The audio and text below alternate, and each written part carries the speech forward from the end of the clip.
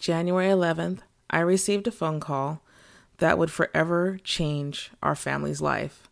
I received a call from my sister that my 16-year-old nephew had been in a car accident and that he had lost a leg and that there was other injuries sustained, but everything else at that point was unknown. That information that I received on that phone call that night had me so traumatized that I literally hung up in my sister's face. I didn't know how to process what I was hearing. I couldn't even catch my breath. My family and I were driving home from a movie that night, and when I got that phone call, I was assuming it was about something or someone else. I never, ever imagined that it would come from my sister about my nephew. So when I tell you that I cried until I could barely catch my breath, my son cried in the back seat, my husband was shocked and had to drive us in the rain safe to Walnut Creek. It was probably one of the hardest things I've ever heard. And I remember praying and crying to God, please, God, please, God, please. That's what I said over and over. Please, God, please, God, please. I just wanted his life to be spared. So I'm bringing you this special interview with my sister, Michelle, and her husband, Willie. And they're going to talk to you guys about what they experienced January 11th and what they've dealt with up to this point in their son's tragic car accident that left 2 young, innocent lives dead and 4 other kids who will never, ever be the same. My nephew suffered the worst of the injuries, losing a leg, broken legs, broken arms, brain trauma, comas, having to learn to walk, talk, and just live everyday life over again. And yet, these folks still walk around with a smile. They still have the best attitude. And they still are so grateful to God for every single thing that has came their way. Ups and downs, the frustrations, the things, the fears, none of that had a place in their hearts as they went through this journey with their son, Willie. So I wanted to share this interview with you guys. I know that the holidays can bring upon sadness and fears and times of depression where everyone around you might be buzzing with excitement and energy. If you've lost someone, you've suffered tragedy, maybe you're dealing with financial hardships, or maybe you're even just recently divorced. This is a time of year that brings upon so many feelings and emotions, even ones that you may not understand. And so I wanted to send you an encouraging message from the Logans as they walk you through this journey of their son's new life. And I hope that you can take something away, and I hope that it brings you a new perspective on what real miracles look like and that they still exist. I hope you guys enjoy this interview.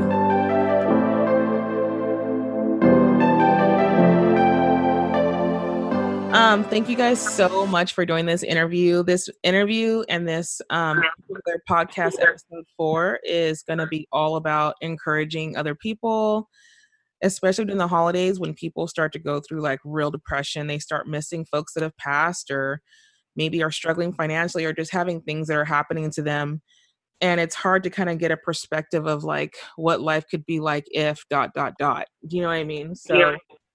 I wanted a chance to talk to you guys about Willie and his accident and just hear about like just God's hope and his miracles. And I wanted you guys to share all about that. So let's go ahead and dive in. I've got some questions for you guys.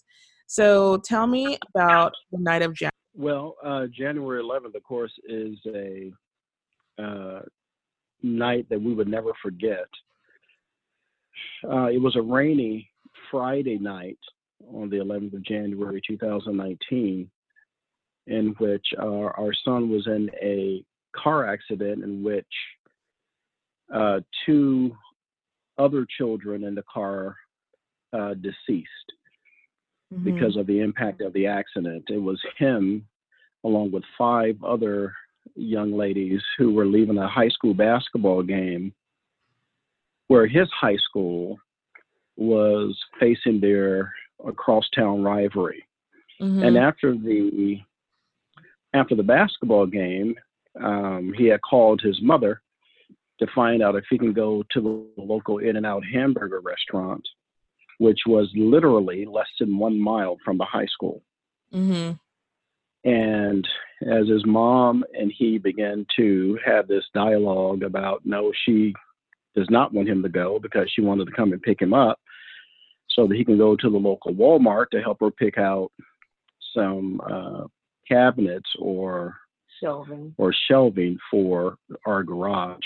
Mm-hmm. And she got sick of really going back and forth with him. So she said, call your father. And so he called me, and he began to do the same with me. And I basically told him, no, I want to pick you up. It's a rainy night. You need to come home. And he began to say, Dad, it's right down the street, literally right down the street. And my next response to him was, well, who's driving? And of course, then he told me who was driving, and, and all of that. So, yeah, it was a very life-changing experience for us. Mm-hmm. And I'm not sure how much more you want me to go into that.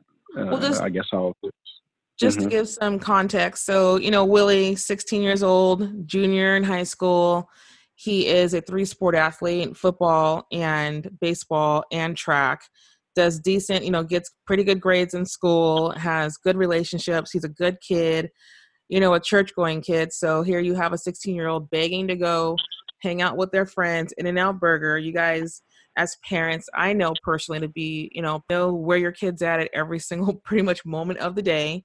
And so this was the first time that you guys said, okay, I'll give you a little bit of wiggle room, a little bit of freedom to be a teenager and, go out and hang out with some friends at a burger joint, less than a mile from the school. So when you guys got the phone call, tell me about, from that point forward, you got this call, he was in this car accident, 2 of the kids had passed away. But at that phone call, did you guys know anything at that point? Actually, we did, and I'm going to let, of course, Michelle chime in here in just a moment. But my wife, of course, Michelle, called me because, well, let's back up a little bit. Remember, I told him, all right, go ahead and go. I'll pick you up at 10 o'clock.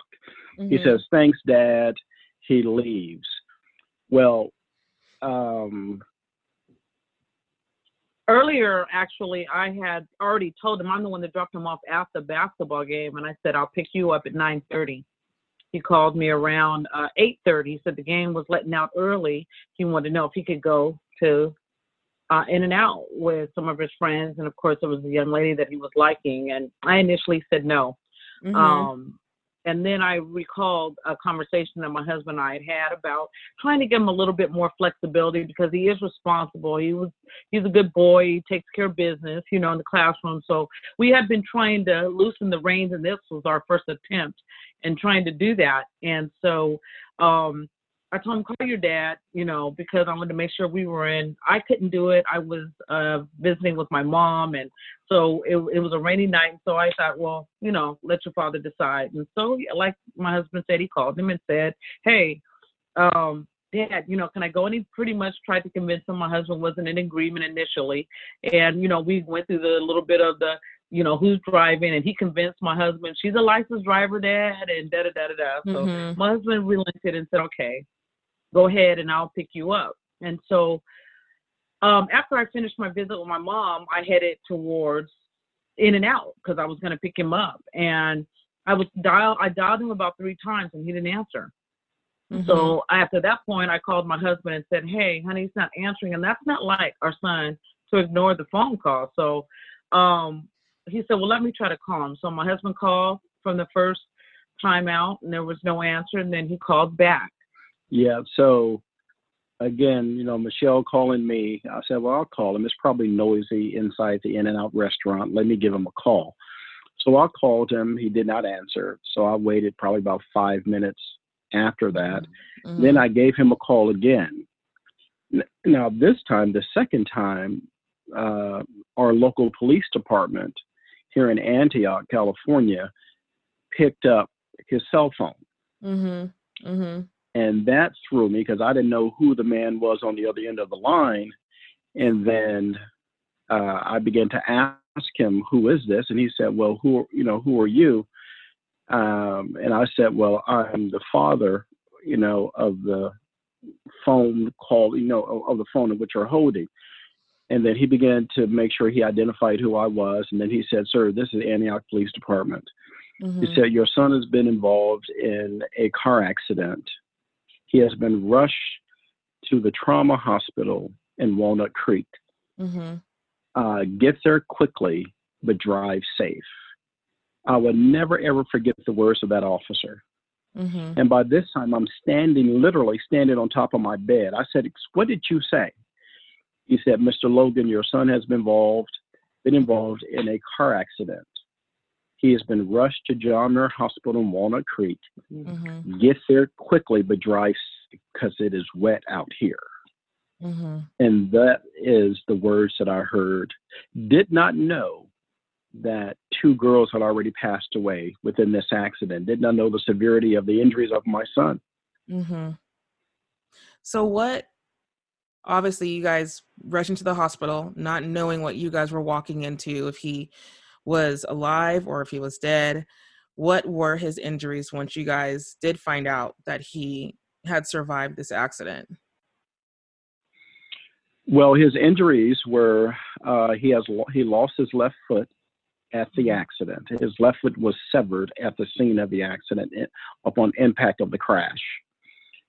Left and right legs broken, left arm broken, and he had head trauma.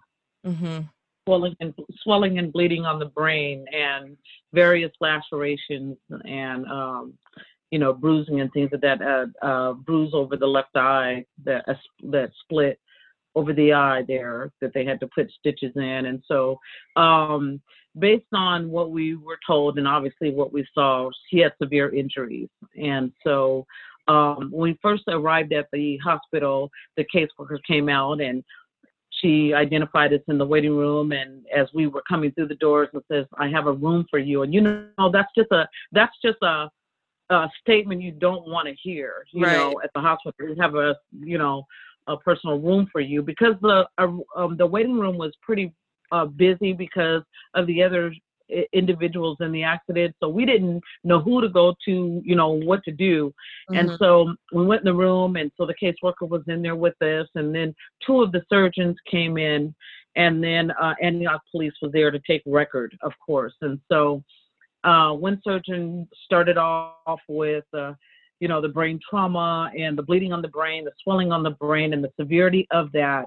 And then the other one, the orthopedic surgeon took up from there and began to tell us about the severity. And then, of course, closing with, that he had lost his left leg, his left mid leg at the scene, and they needed to amputate to do a cleanup and to stop the bleeding and things of that nature. So, of course, at that point, I was crumpled.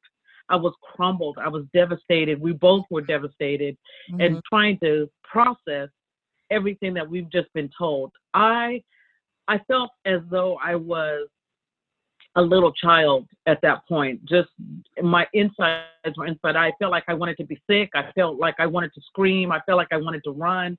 And the only thing I could think to do was just I began to shrink more and more on the side of my husband as we were sitting there, just feeling like this can't be real is really what it was. Just beyond belief. Here we are, these overprotective parents. We never let our son get in the car with other people. I'm a team mom for football, a team mom for baseball, a team mom for track, because we did not want him getting in the car with other people for practices and games and things of that nature. My husband, between he and I, were taking him in between every place he needs to go since he started sports, was that 3 years old. So, and here, we didn't let him hang out after school that much. We didn't let him, engage with just everybody. He didn't go to parties. So it really was quite mind blowing that we were caught in that same situation that we tried to avoid. Right. All of those years. And here we're sitting here listening to the neurologist and orthopedic surgeon. The doctors tell us everything that's going on with our son. And of course, we have not seen him at this point. So after that, then they did say, would you like to go see him? And they did tell you guys that it would be kind of touch and go for that first 24 hours, correct? It wasn't like a guaranteed he'll make it through the night. First 48 hours. That's 48. correct. Mm-hmm. Yeah. Yeah. He was hooked up to every machine you can think of in a trauma center. Yeah. And the nurses even indicated to us that even after we got past the first 48 hours, they revealed to us that they did not even think he would survive the first 48 hours. Because of his size and the severity of his injuries, they literally told us they didn't think that he would survive the first 48 hours.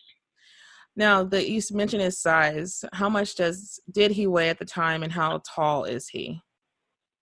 He weighed 138 pounds. He was about 5'10".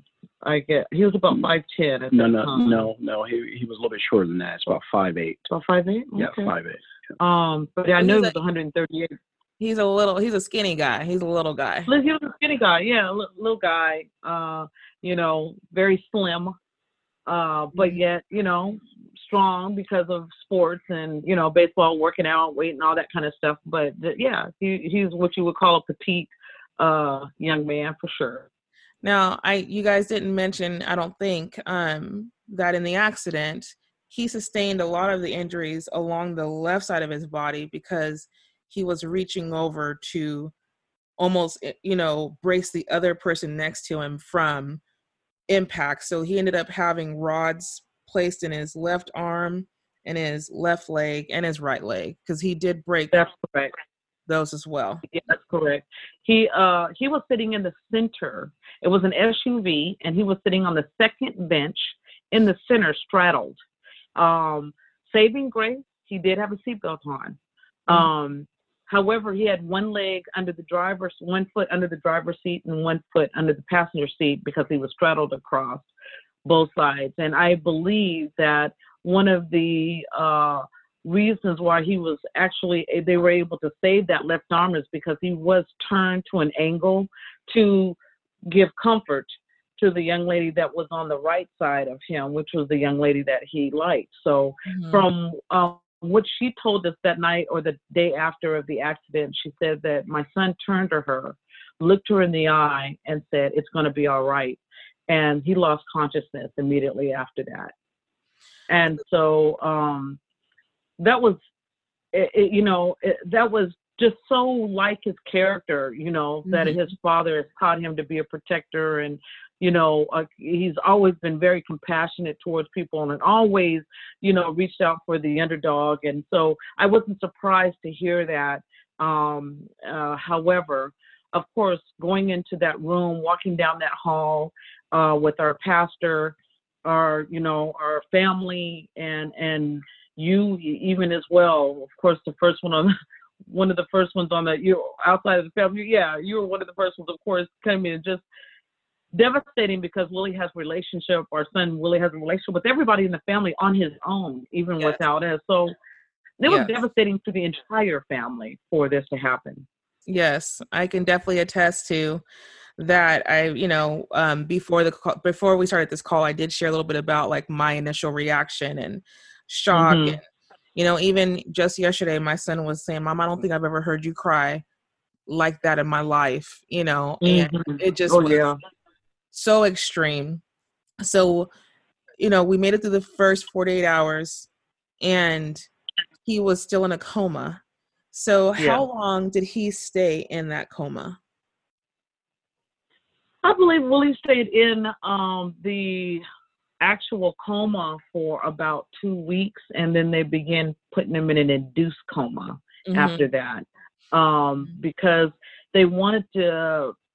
They felt that they consulted us that it was definitely good for him to stay under because of the pain that he would be experiencing if he was alert. But for the most part, he just wasn't. Obviously, the first part of the coma, he just was in it and could not come out. Yeah, so it had to be a medically induced coma because they had to allow the swelling of the brain to subside. Yeah. So they put him in the coma purposely. So again, because he out of the 6 children that were in the vehicle, and outside of the 2 that deceased, he had the worst of the injuries.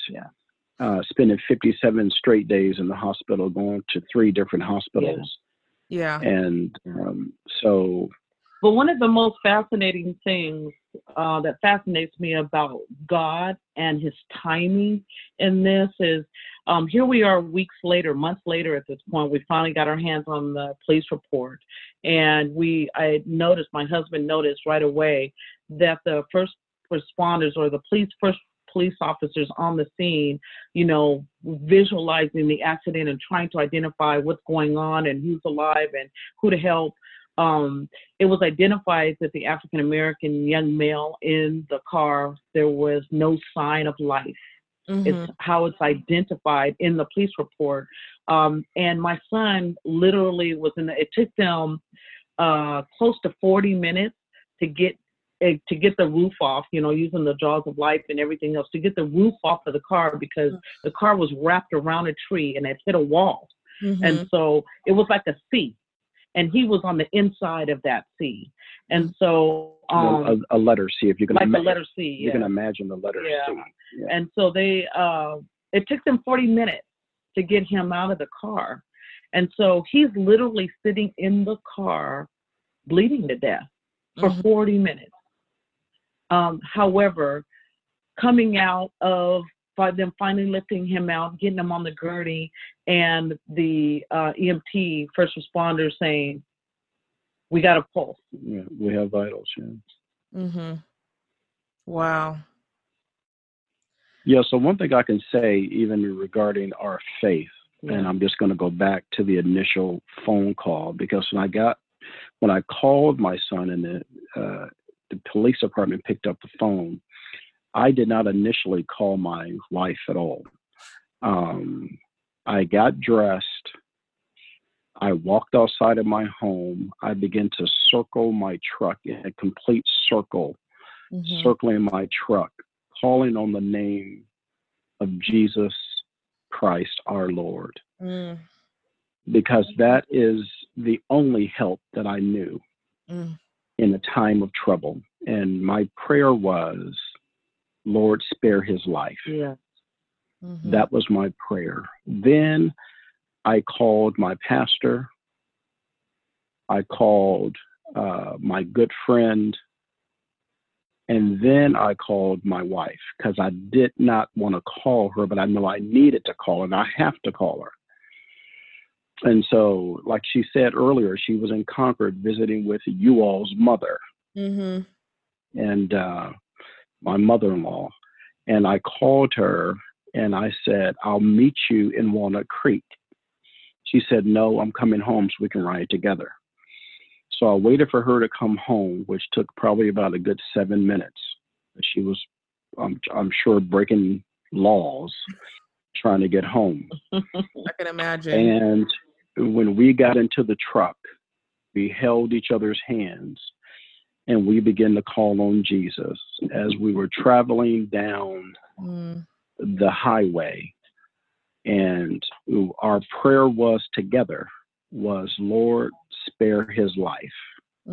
Whatever you do, just spare his life. And I just wanted to make sure that I let your listeners understand that was our hope. That was our prayer, because we knew nothing else to do. Being raised in the church most of our lives, we knew nothing else to do, and we knew no other help that we knew but to call on the mighty and powerful name of Jesus. That's right. You know, as a family, I know, and I don't think I'm going to get to this interview without crying. So, you know, I'm like already like shaking, just reliving and talking about this. But I remember as a family, I hung up from the initial call, the shock. I hung up. You hung up on me. I hung up in my sister's face. I was so traumatized. And then when I got to the hospital, and I don't even think it took us, I can't say for sure about you guys, but I don't think it took me more than 48 hours to get over the loss of the leg. Yeah. We were so focused on his mind and him, His life. his life Yeah. and getting past the 48 hours. And then even when he was in the coma, we talked about, like, at least my mind was thinking, well, here's all the things he can do with the prosthetic, because our focus was, where was his mind going to be? Was he going to be able to wake up? What was he going to be able to feed himself? And because the doctors were telling you guys, when he wakes up, he may not be able to even feed himself for a year. So, or he might not even recognize who we are for a year. Exactly. So when he started coming out of his coma, they started taking him off of the medications. What were some of the early signs that he was starting to come out of his coma? Can you guys kind of share that with some of the listeners? Well, yeah, I'll say something and then I'll let Michelle jump in. One thing that really fascinated me, and our prayer was that my prayer as a father, I was, Lord, heal his mind, complete a healing, make a miraculous healing of his mind. I said, I can deal with him with the leg, but only you can heal the mind. Yeah. You can heal the brain. You, the creator of the body, the creator of the universe. Lord, if you can't do it, it cannot be done. That's right. So if you just touch his mind and his brain, I know everything would be all right. So one thing that I noticed is when you all would come, in which, Tyrinda, you lived at the hospital, you were there every single day, anywhere from 8 to 12 hours a day. And we appreciate your love that you have for your nephew. And we even had to tell you, go home, you have a family. But when your family would come, and then when I noticed how him and Todd would grab his hand, and then they have this own personal handshake that they would do. And at the end of the handshake, they would snap their finger. And we all looked when it happened like, he remembered how to do that? Right. Even in a state of coma. Yeah. He remembered the handshake. He remembered the voice of his cousin. I definitely, it was, I think one of the fascinating things that we experienced, Tyrinda, together was I had put some toothpaste on an electric toothbrush, and I put it in Willie's hand, and I said, son, brush your teeth. And I moved the toothbrush to his lips, and he began to smile and brush his teeth while he was in a comatose state, was when I knew he could hear us. But one of the things that the doctor said from the beginning, because they showed us the x-ray at the very beginning and the trauma, the CAT scan, the CAT scan, and all of the trauma that had taken place and the swelling. They even put a stent in his head to monitor the brain waves to see if the swelling was getting better or worse, the bleeding was stopping or not. And they had to drill that hole in his skull and cut, his hair. And it just, the entire journey was traumatic. He had 3 surgeries within a week because they kept saying he's strong. He's stable. We should do it now before the tissue begins to harden. And it was like he had the leg surgery that night. They did the left arm 2 days later. They did the leg, put the stilts in the rods in his leg, a few days. And every time they would tell us, oh, it's going to be about a week or 2 and we'll do this. And next, they were calling saying, we're going to do it today. And it was just, we kept getting shocked. And it was like, okay, they're doing it. They're going to do it now. They're going to do it now. And we literally lived at that hospital. And, it really was the different things along the way, how you were extremely instrumental in getting reflex from him at the beginning. Whereas I just didn't have the nerve to inflict pain because that's how he was reflexing through pain. And then when his sister came in from New Mexico, Trinique, you and her partnered together and you guys kept going in there when they were saying, okay, we're going to do it. It got to a point where the nurses weren't even doing it. You guys were doing it because the responses were so great and so good. And so it just continued to evolve in that method, where we were just triggering him and getting him to do things and seeing things, So just so your listeners can understand what we're saying is that, and as you already know, Tarinda, he's in this medically induced coma. So what they would do from 2 hours, about every 2 hours, they will release him from the medication, and then the nurses or family members mostly the nurses will come in and begin to pinch him on his shoulder blades to wake him up, and then call out a command. So once you inflict pain, now you have to call out a command like, Willie, lift your, give me a left thumbs up, or give me a right thumbs up, or move your left leg, or move your right leg. And it would break my heart to see my son in that much pain when people would pinch on him and his eyes are rolled in the back of his head. So I viewed it probably once or twice, and then I couldn't do it any longer. And that's when you and Trinique and Michelle and the nurses, you guys did that, but that's just how severe this whole thing was. Yeah. And we came such a long way, from him not even being able to open his eyes. So we were just taking these baby steps all along the way, First we wanted to can you hear us, and then can you, we were like, oh, we see his eyeballs. He's opening his eyeballs a little bit. And then, we felt he squeezed my hand, and, so we were appreciative and thankful to the Lord for every milestone that he was giving us along the way. And they were baby steps. And I know that the nurses and the doctors were looking at us with such hope, and just feeling like, oh my goodness, they don't have any idea what's going on here, And we just stayed in worship. We were singing, we were praying, we sang out loud, we played his favorite gospel songs, and we just kept the room in a place of worship. And I believe the doctor said there's no reason why he shouldn't be able to hear you. And I believe he did. So I remember one of my memories, obviously the Todd one was pretty traumatic because I was there like, whoa, that was a big one. The toothbrushing was a big one. But I think one of the funniest ones was him with his brush. He was still, they had taken him off the medication for a couple of hours. You handed him a hairbrush and said, brush your hair. And he took it, and he has a certain way that he likes to hold it. So he arranged it in his hand the way he likes to hold it, not the way you handed it to him.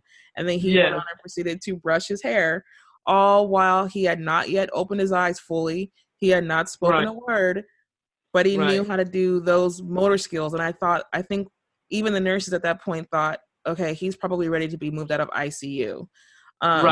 He's responding to commands now, whereas before he wasn't responding to commands.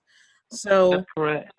How long did it take once he had been moved out of ICU for him to start speaking? Because he would open his eyes. At that point, he had started to go through some therapy, but it took him a long time to start to say some words. How long was that? Oh my goodness. That would probably have been around the 40th day. Yeah, maybe 45. Because he spent 57 days in the hospital. Yeah. And when he got to rehabilitation is when he began to go through speech therapy and occupational therapy and physical therapy. So I would say we probably did not hear his voice from January the 11th until after Valentine's Day. Yeah. Actually, in truth, while he was in Vacaville, in the Vacaville Trauma Center, he never did speak. He never did speak. He didn't start speaking until he got to Vallejo, because then the nurses started saying, oh my God, was that his voice? Because they had never heard his voice, and his voice is very deep for his size and his age. And so they had never heard, even though, and that's just that's the thing, the timing of God and the people that the Lord allowed to be a part of this journey, because we had an option to send him to a different facility, and we went to go check it out. And it's a type of enabling facility that would have allowed him to stay in the state that he was in for a longer period of time. And they would have just helped us to learn how to deal with it. And my husband and I, we met with them, and I remember the doctor saying, the doctor on staff and was saying that, well, tell us about your son. And we began to tell and share about who he was and this and that. We had this doctor's report up and showing his progress and what have you. And she was saying, let me just interject a level of reality for you. He may never, be able to say your name. He may never be able to feed himself. He may never, and it was just, I don't know if she realized how difficult it was to hear that. Yeah. However, our belief in God, we walked out of there. I remember hugging the therapist and was saying, we're really going to be able to work with your son. It's a new, innovative facility, brand new, beautiful. And I left out of there. My husband, I sat in the truck, and he said, what do you think? I said, that's not the facility for my son. Mm-hmm. That I wanted him in the acute rehab, which is a more advanced, because I believe they would help him, move him, propel him forward.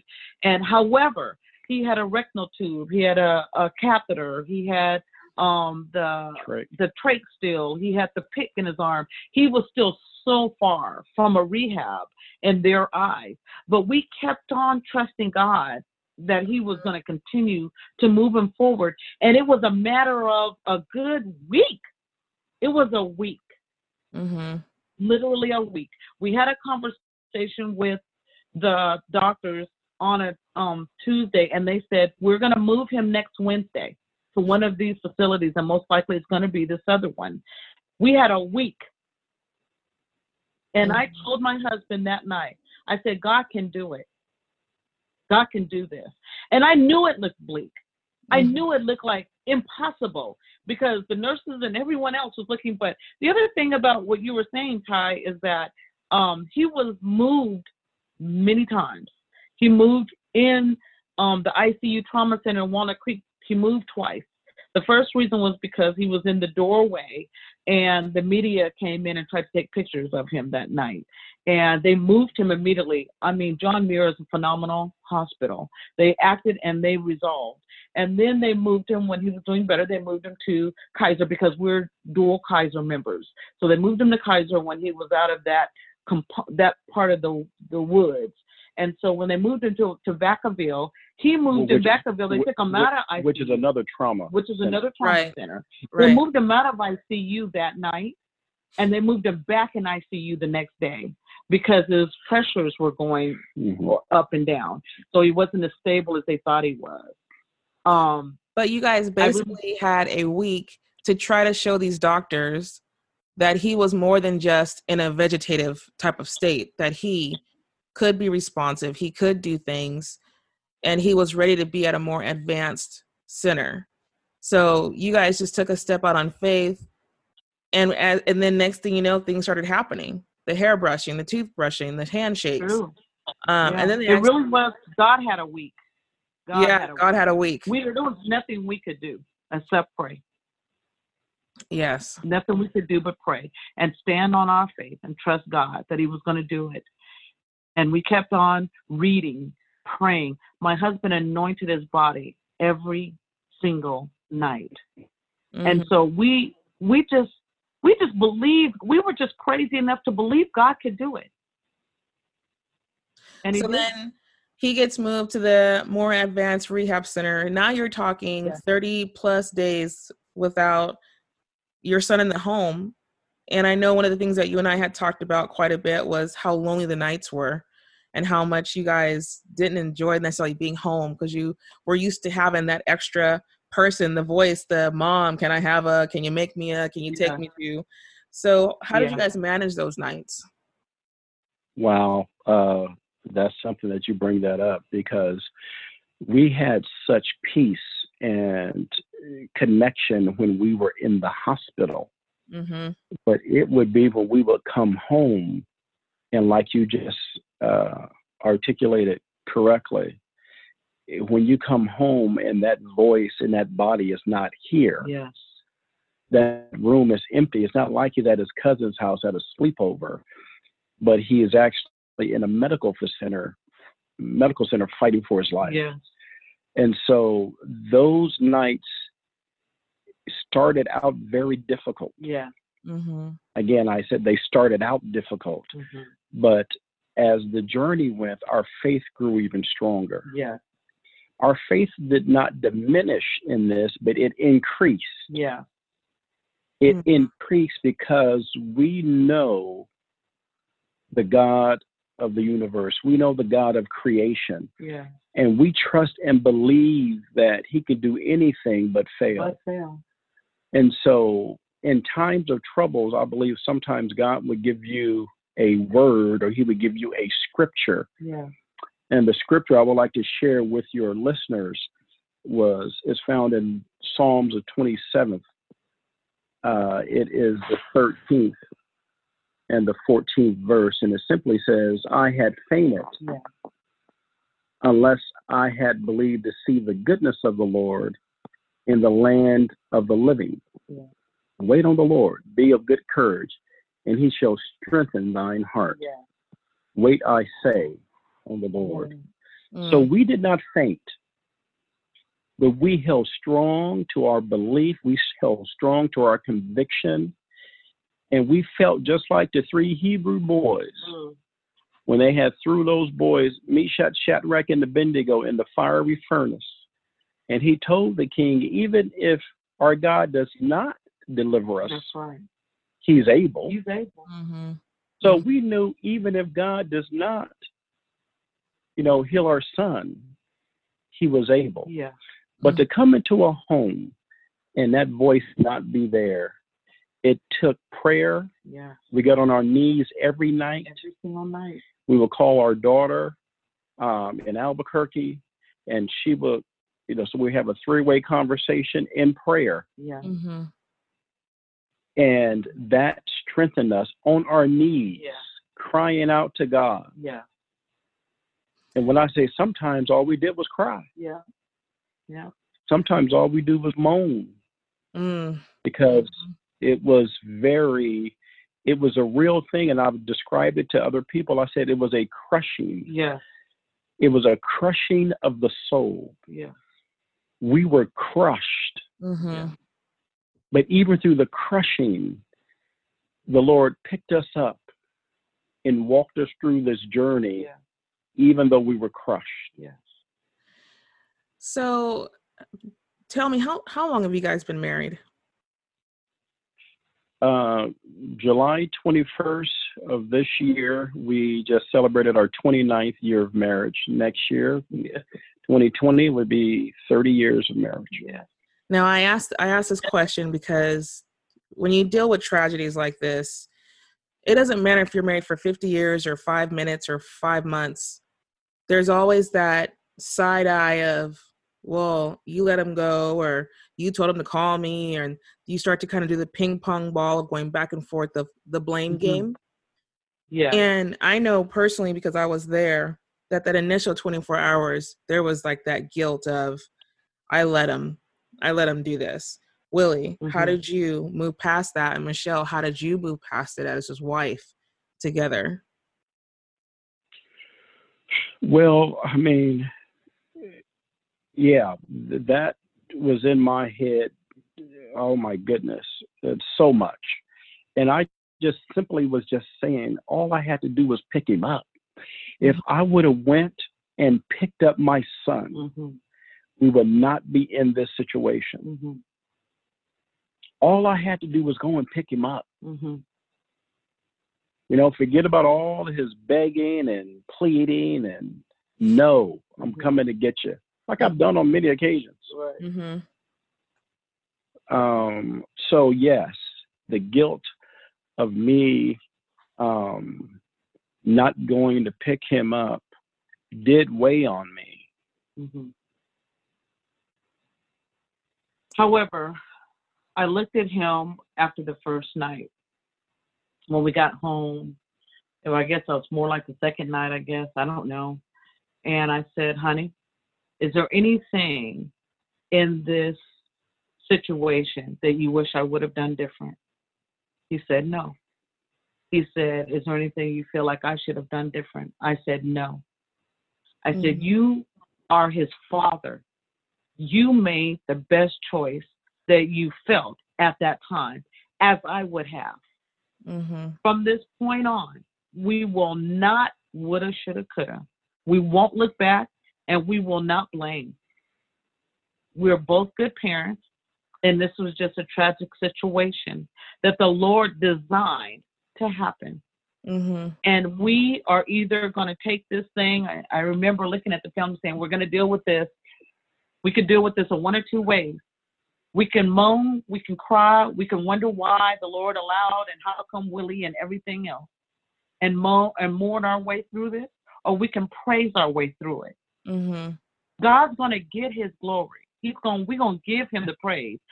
But I refuse to be defeated, and we can't operate in both modes at the same time. We're either going to be in hope, stand on faith, and continue to build and grow and stand together, or we're going to be at each other. And we didn't choose to do that. We decided we're putting all our energy and our time into encouraging each other and being as strong as we can. You're right. It was very, very difficult to come home and not hear my son's voice. That's never been ever, a couple of spending night sleepovers, but that's not the same.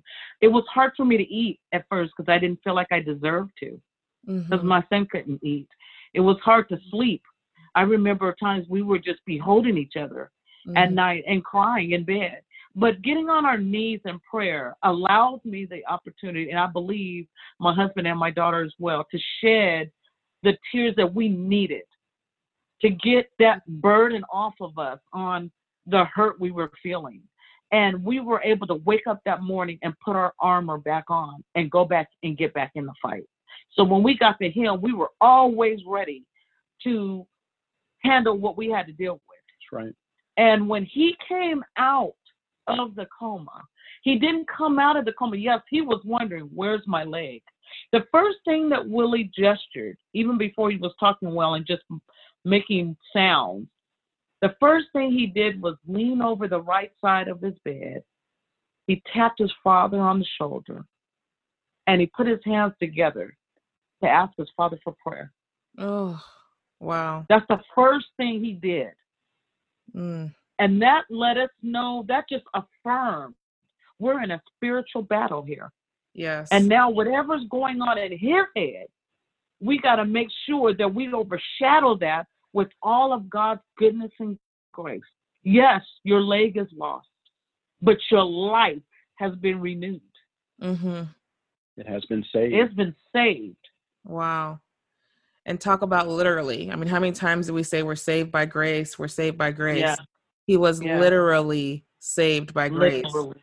And I love that your guys' marriage and your faith in God did not allow you guys to go down a dark path of blame and self-blame or, pointing the fingers, because even the smallest things in marriage, we can be so, we could just be such nitpicky people of, in our marriages. And this is a big thing. And you guys chose to bond together, because what happened that night, that could have been any parent. Yeah. Any parent could have said, sure, go, stop calling me. Go ahead. I'll pick you up in 20 minutes. Right.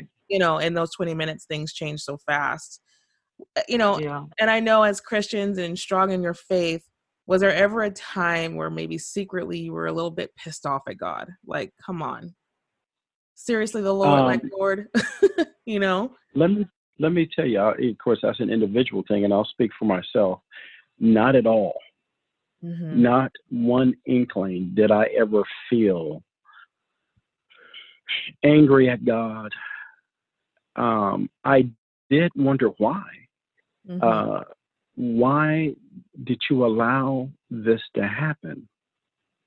And when I would ask that question, I would be reminded of stories in the Bible of how God had to afflict people in order to get them on the right path. Yeah. And I won't take up your time on this podcast with that, but unless you just want me to. But there are stories in the Bible in which God had afflicted people purposely because they were going down the wrong path. And sometimes God has to get your attention. Mm-hmm. And with our son, even though he was born and raised in the church, he yet still had a hard head. Mm-hmm. And he would, and there was things that he would do that he knew he should not have been doing. Mm-hmm. But I'll save that for another time, and I'll let Michelle answer the question you asked in regards to, did we ever feel angry at God? I didn't. I can honestly, genuinely say I didn't, and I'm going to tell you why. I didn't because I wanted God's mercy. I wanted I wanted him to hear our pleas for the life of our son. Yes. And I didn't have room in me for the wondering why, because I've been serving God for so long. Mm-hmm. The Lord saved me when I was 12 and filled me with the Holy Ghost when I was 13. And I've been, not the perfect saint, but certainly trying my best to live a life of Christ, my whole life. So I don't know anything about anything but when you find yourself in a desperate situation, I know who to call. So that was no time in my life to me to be wondering, Lord, why my son? Why my son? Because I felt like there's a bigger purpose for him. I don't know what it is. He doesn't know what it is. But all along our son's life, we've always told him, you're not a follower. You're a leader. And God is going to get his glory out of your life. You can give it willingly, or you could be hard-headed. But at some point, he's going to do what he needs to do. So did I think it was going to be this? No. But I did afterwards when it happened. All I could say was, God, thank you. Because to me, it was an either-or situation. My son could have died. Yeah. And he spared him. So I'm just in a place of thanks the whole time. Yeah. I'm just thanking God for this could have been a whole different end of story. That's right. So I wasn't going to sit up there. I can't sit up there and curse God and thank him in the same with the same mouth. You know what I mean? I can't sit up there and say, Lord, thank you for saving his life and sparing him. But why my son? I mean, to me, those are contradictory, So that was my mindset. I love that because it's, I'm always the philosophical one of the family, the deep thinker, like, why, God, would you do this or that? Mm-hmm. And I could even say, even for myself during that time, every little thing was such a victory. He opened his eyes. He, his heart rate is up and normal. He's going to the bathroom. I haven't been so happy to talk about poop and pee and, right. He ate this and that. And, he ate a pudding today. I mean, there was, like you said, there was just no room for the negativity. Right. Everything was just a celebration, So what is Willie? I mean, obviously he had months and months of rehab and, learning how to do things on his own. That was, a long process. But tell the listeners, what is his current state now? What does his life look like? Currently, well, let me just say, God is still working on his behalf. Our son is now 17. He promoted from his junior year. He had home hospital starting in April until June. He had to catch up on a whole semester of school. And there was a wonderful teacher that came in to the house a few times a week and was able to get him caught up. And it was a lot of work for his mother. And we got through that, and he concluded his junior year with a 3.43. Wow. And it's amazing. I used to say, God is so good. And my son would say, no, Mom, God is amazing. Mm-hmm. And that's how we, identify. But a lot of, trying to figure out how to move in life. And of course, we started out in the wheelchair. He came home in the wheelchair. He promoted on to the walker and, crutches. And although he has a cane, he still like, one crutch, but now he's blessed with a prosthetic, and he is learning how to, it was baby steps, learning how to walk and sit and move, and the prosthetic is titanium, so it's very heavy. And he, like we've said earlier in the segment, he's a small guy. He started out before the accident 138 pounds, and he went down to about 113, or probably smaller than that. Yeah. Mm-hmm. And now he's back up to 125 pounds. So he's getting so much better every day. His speech, his recollection. It's still funny how sometimes he'll forget some basic things, call me from school and say, "Mom, what did you say that I was supposed to turn in again?" Even though he'll have a big folder that says "turn in," he just forgets some basic things. But so there's still some growth there with his memory. But overall, I would probably say about 60, probably about 60-65% of his memory is intact, and his recollection of his life and who he was as a child and everything. But he never, ever stops praising God in everything he does. He recognizes that, and he says almost every day, "I'm only here because God allowed me to. I'm standing here right now breathing because God saved my life." We had an opportunity to celebrate his 17th birthday, rites of passage, in a very huge way as a family. And wow, what a celebration of life it was, in so many more ways than just the typical. And so he's coming along very, very well. He's independently able to progress and do the things that he needs to do. It is his senior year. He was accepted into 6 colleges based on his academics.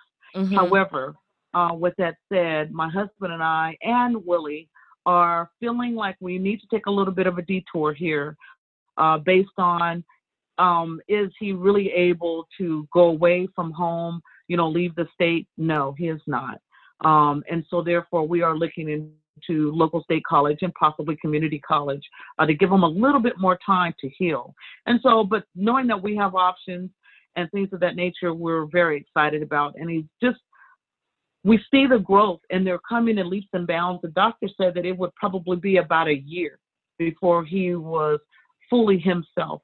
And so with that, we're seeing the growth and the, the progress in him, the maturity. But I'm going to tell you, there's nothing more rewarding than seeing him in service, in church, worshiping God. Mm-hmm. It's amazing. Yeah. I mean, I get a chance to talk to him and see him pretty often, but even I can see the changes, just from when we first came home, and the memory, and not really being able to tolerate a lot of noise and kind of chaos. And our family is crazy, and we're loud, and we want to play games and sing songs. And so to see him evolve, even just, over the last 4 or 5 months, where he started, it's just been a miracle. I always say he's just a miracle. It's just a miracle. That's the word I use all the time. Absolutely. So that's what the doctor calls him. His doctor, he's still under doctor's care with the rehab, Dr. Sam, and Dr. Sam sees him and he says, "That's my miracle patient." Yeah. Because they're extremely fascinated by his progress so quickly. It's only been now 11 months since the day of the accident. Yeah. And the progress has been amazing. So I've got a good. Sorry, go ahead. No, I'm sorry. Yeah, I don't know if it's been 11 months yet. Well, this is November. It's been like 10 months. So me and my sister, just so you guys know, listeners, me and my sister don't count very well when it comes to months. It's probably been about 10 months. So it's been about 10 months. So, as a parent, we always want to meet our kids, their dreams. And I know Willie's dream was to one day play in the MLB. He was an amazing baseball player. How do you pivot those dreams, even just as a parent? Like, even though we don't mean to, it's almost like we're living these little dreams through our kids, because we see the talent, the potential. How do you pivot and make new dreams with your kid? How does that work as parents for you guys? Well, again, we just have to face our physical reality. And because it's super hard for any athlete to get to the pivotal level of a sport. It's super hard to get into the NFL. It's super hard to get into the NBA. Yeah. It's super hard to get into the MLB. So now, even with this disability, we now just have to focus on other things as far as your health, as far as your academia. Those are the things that are of the utmost importance. Even if you did not have a disability, it's still of the utmost importance. So now with a disability, of course, it's all about your academics. It's all about being healthy and not giving up on the dream. Even though you have a disability, let's still work toward it. Right now, because he's in the batting cages, he's hitting the ball, and he's smashing the ball. All right, and now now that you have your hand-and-eye coordination coming back around, now what about, can you catch the ball when the ball is thrown at you at a high velocity? And of course, eventually, can you run on the prosthetic? So we still want the light to be lit in his eyes. And we have to be careful not to dim the light. So that's why we continue to allow him to work in the sport that he loves so much. And so he's hoping for the opportunity to be able to play spring ball. And so with that, he's lifting weights. He's working out. He's trying to get his body strong again. And it's never a no until it's a no. And that's pretty much where we're living. I'm not going to tell him no. If he wants it, he's got to fight for it. He's got to work for it. And it is possible. But it just depends on how bad he wants it. And if that is the direction in which the Lord would allow. The field is open. The team is very much aware and has been extremely supportive on where he is. And I believe they would allow him, if he could get to at least a reasonable level of performance. So it really just is dependent on him, but we don't discourage him because we don't know what God's plan is for his life. We may be saying, if I had been saying no and, he'll never be able to walk normal again, we'll be there, but God is amazing and what he's doing in our lives and what he may do. And it just may not be for him, and that's okay too. And if not, then the Lord is going to open up another door that will take his interest. But, he's a very excitable, upbeat type young man, and he has a zeal for life, and even more now than ever. And he's just sort of taking it with it. He's so proud of himself, and he's so thankful to the Lord for his grades and as hard as he's working and, all of that right now. He's just sort of taking each milestone as he goes on. Yeah, and just so the listeners know, I did chase him around my house yesterday and make him run on his stick. So I know it is possible because I've seen it. that was kind of funny. So tell me, last couple of questions here. Tell me what you guys have learned about each other and about your marriage and about your family going through this experience. Well, wow. At the initial state, again, when that news is verbalized to you, and you got a neurologist telling you that your son has head trauma, and you have an orthopedic surgeon saying that your son has an amputation, and Michelle, she literally disappeared as if she was trying to enter into my right rib cage, in which she has never come from, because we're not Adam and Eve. But she really just melted inside the right side of my body. We were crushed. And but what I've learned about her throughout this whole ordeal is that her faith is strong. And the love that she has for not only me and her children, but the love or her family, but the love that she has for God and trusting God and believing in God. So just seeing that strength and seeing all that she does as a mom. I mean, I went back to work after 3 weeks. She spent every day in the hospital, 10 to 12 hours a day, and just seeing that she was not leaving her son's side. She wanted to be there from the time that he woke up to the time that he went to sleep at night. And just the resiliency of her strength. I mean, and this happened in January, so it was wet, rainy, windy storms out here in Northern California. And to get in her car, and she's not the driver of the family. I do the most driving, but she was driving, you know, in these wet, windy roads to be with her son and to come back home and then to go back out again.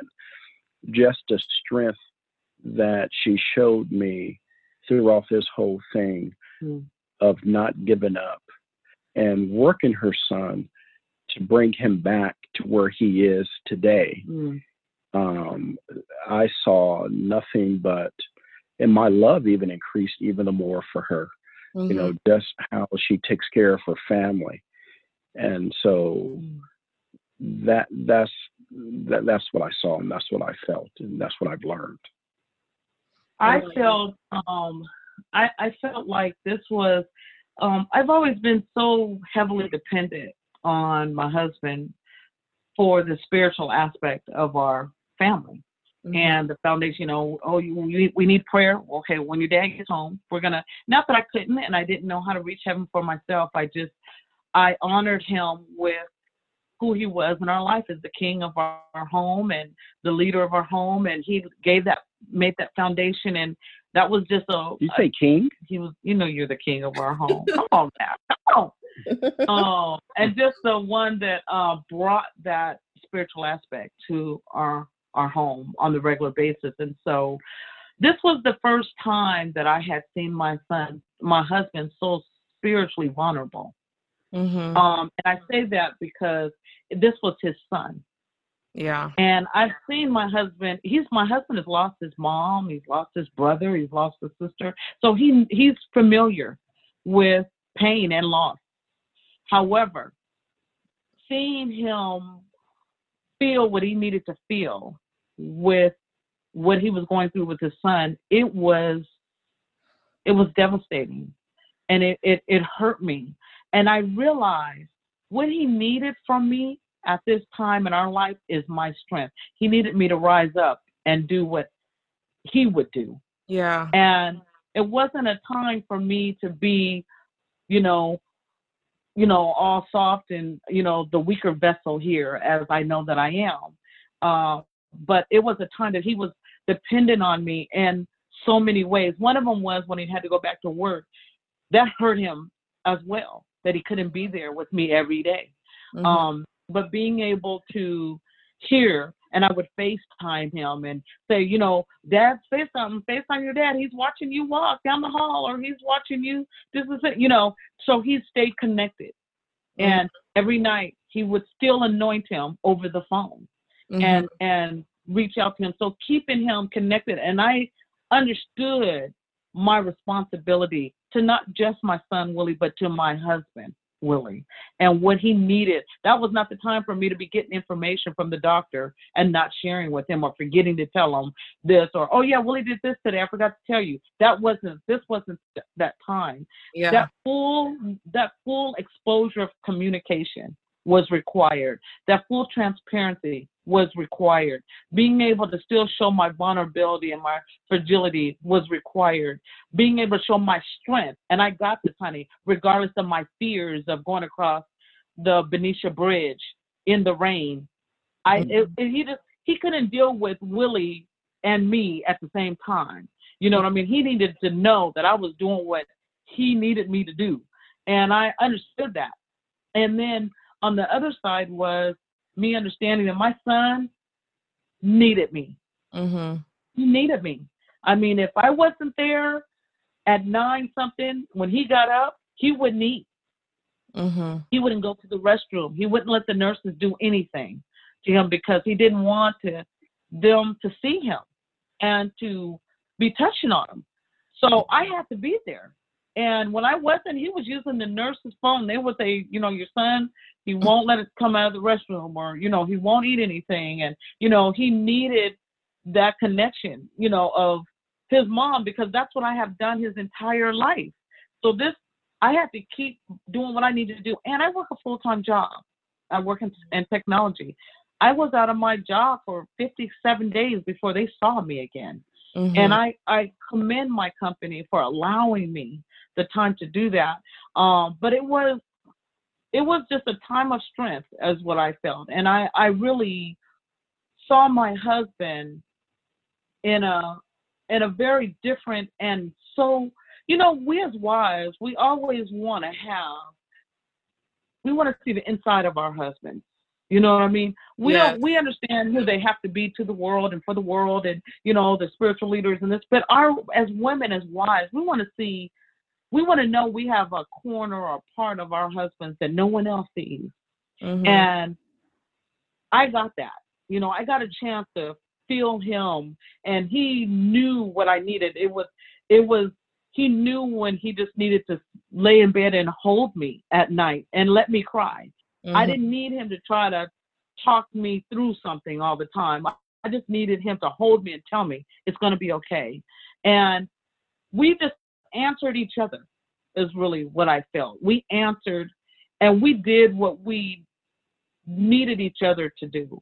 I saw him, my husband, so much bigger through this. I saw what my son sees in him. I saw it before, but this is different, you know, the strength of a father, the responsibility of a father, the need of a father. Mm-hmm. and as a husband, it was so we grew, my husband and I grew so much in this process. So his accident was not just for him. It was for me.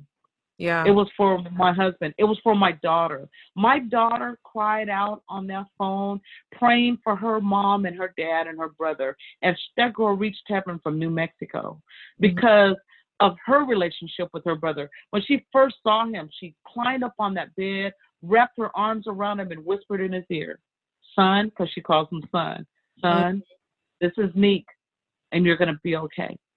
Mm-hmm. That's strength. Because she was so broken. Mm-hmm. So it was a tough time, but we learned a lot about each other, and we knew who we were as a family. And it came transparent in this journey. Well, I definitely, in the last two questions, but I definitely will say, I think the reach of this story and this testimony is so far beyond what you guys could even imagine. I mean, I know, you know, you have a reach in the church, and prayers were going out all over the world when this all was happening. But I'm not even the mama, and I still have people asking how he's doing. People I don't even talk to except for on social media, and maybe hear very little, and how he touched them, and this story touched them, and they're going back to church, or they're going to be, you know, taking their kids to church or Sunday school, or they want to know more about the Lord. I had someone reach out to me on a DM on Instagram saying, "I just committed my heart to the Lord," because, you know, so these are things, this story is so far much more reaching than you guys could ever imagine. A lot of the viewers or listeners on this podcast probably are not Christians. Talk about, you know, just very quickly, talk about how somebody who doesn't know the Lord, what can they do to start to learn about him? What should they be doing? Where should they be going? Like, how do they get this process started to learn about God? Wow. Well, it really is a faith walk. I mean, it really is a walk of faith. You have to have something that you believe in, something that you would put your trust in and your faith in. And for me, at the age of 6 years old, when my mother came to know Christ through my grandmother and her church, is how we begin to see our lives change as a family. So church from the age of 6 to now I'm 55 years old is all that I really knew. I mean, I knew things outside of the church in which I even tried to get involved in, but I found myself coming back to the place of my foundation. So for those listeners who may not be Christian or even believers, there is a place within you that is empty, and you're trying to fill it with other things, whether it be alcohol, whether it be whatever it may be. But you must try God for yourself. Because I have known him throughout my life to be a healer. You know, I have known him to be a good listener. I have known him just to be all that he says he is, even through the scriptures. So I would recommend that they find a true Bible believing church who the man or the woman of God speaks the word of God. That it's not about them, but it's all about God. And through that could be a stepping stone or a place into newfound faith. Perfect. You know, because even And I would like to add, the first thing you have to do is be real with yourself and understand you need help. You want help. There's got to be something better. There's got to be a way that you could get help. And God is your help. God is help in the midst of, no matter what you're going through. There's nothing too big that God can't see you.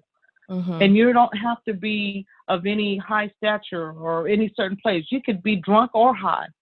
But when you call and you get on your knees and you say, Lord, I need help. I want to be real. I want to be right. I don't even know what I'm supposed to be looking for or what I'm supposed to be doing, but I need your help. God can change your situation around.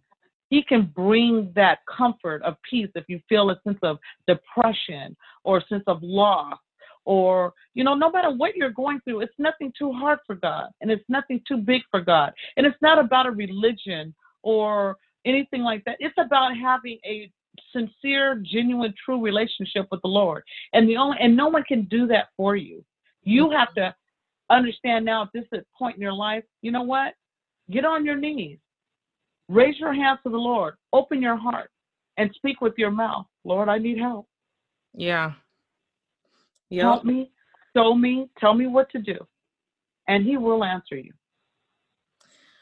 Just beautifully said. And so many people are in a situation right now with the holidays coming up. They're feeling sadness. They're feeling depression. Last comments from you guys. Tell them some encouraging words coming from a couple and a family who have suffered something so tragic and now are coming out on the other side of it. And even through it all, you guys kept hope and faith so strong and at the forefront.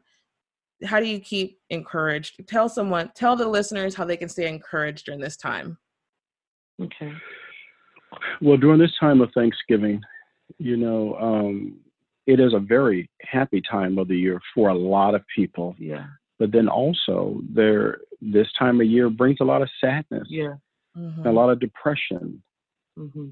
Not sure why, but it brings it. I don't know if it's because you're viewing others who are happy and you feel that there is really nothing happy in your life or anything positive going on. Again, I just recommend that you do in your night times, that you, when you're in the privacy of your own home, that you get on your knees and cry out and ask God, are you there? Do you exist? Who are you? And when your heart is sincere and it is open, I believe that God would answer you. Now, will you hear a thunderous voice coming through the clouds and through the sky? Maybe not. But there would be something that God will touch you and that he would identify himself to you, that he is real, that he is available, that he does not sleep, nor does he slumber. He does not take vacations, but he is always available. So even through this time of the season, give thanks to whatever you need to give thanks for. Give thanks for having legs to walk on, arms to reach, eyes to see, ears to hear. Give thanks. And I believe God would meet you right there at the place of thanksgiving. We've been blessed with the miracle of our son's life, but there are some during this time of season that were not blessed with the life of their loved ones. And that can also be what brings a very tough time and a sense of depression and hurt and pain and lack of celebration for some. You know, they've lost loved ones. They've lost, love. They divorced. It's just not a happy time for a lot of people. And they may be sitting here listening to this podcast, even wondering why they're listening. But there is something in this that was said tonight that reached out to you. And we're praying that the Lord will touch through this podcast and help someone that maybe didn't know the way or didn't believe. We are believers and we are living testimonies that God is real and that he's still healing and he's still blessing. But we have to be real and authentic and true in our walk. And we request, we hope, and we plead that you do the same. Give God a try. He won't fail you. Wow. Such powerful words, you guys. I am so grateful that you guys were able to come on today and just share this story, talk about ups and downs and arounds, but one thing stayed constant, and that was God continuing to show up over and over and over again. And I always told a lot of my friends, I said, if you don't believe in miracles, let me just tell you about my nephew and tell you this process that our family has been through. So I just want to thank you guys so much for coming on and just leaving such powerful words for the listeners. Thank you. And Thank you. I'm just very grateful that you shared your story. And I guess we'll end it here. Thank you. Thank you for having us. Yeah, it was nice talking to you. All right. Nice talking to you. See you on a couple days. Okay. Love you. Love you. Bye. Bye-bye, baby. Can I just say, wow. I mean, my heart is so full hearing just how they continue to trust God every single step of the way. And I hope that you guys don't look at this as anyone preaching at you or trying to sway you, but if anything, just a way to show you how big God is in our lives. Maybe an opportunity for you to see how big he can be in your life. And I've always ended any episode like this saying, if you are dealing with something that you feel is much bigger than yourself and you don't feel like you're getting the help that you need, or you don't feel like, what you're doing is working, I would encourage you to open your heart to the Lord. But more than anything, call the suicide hotline if you feel like this is becoming too much. If you're having any type of suicidal thoughts this holiday season, the number is 1-800-273-8255. Once again, it's 800-273-8255. Thank you so much for listening to this special episode of Talk Diaries. If you enjoyed this episode, please leave feedback. You could even leave words of encouragement for Willie. He will be reading this feedback you leave for him. And just thank you so much for listening. And don't forget to subscribe to Talk Diaries.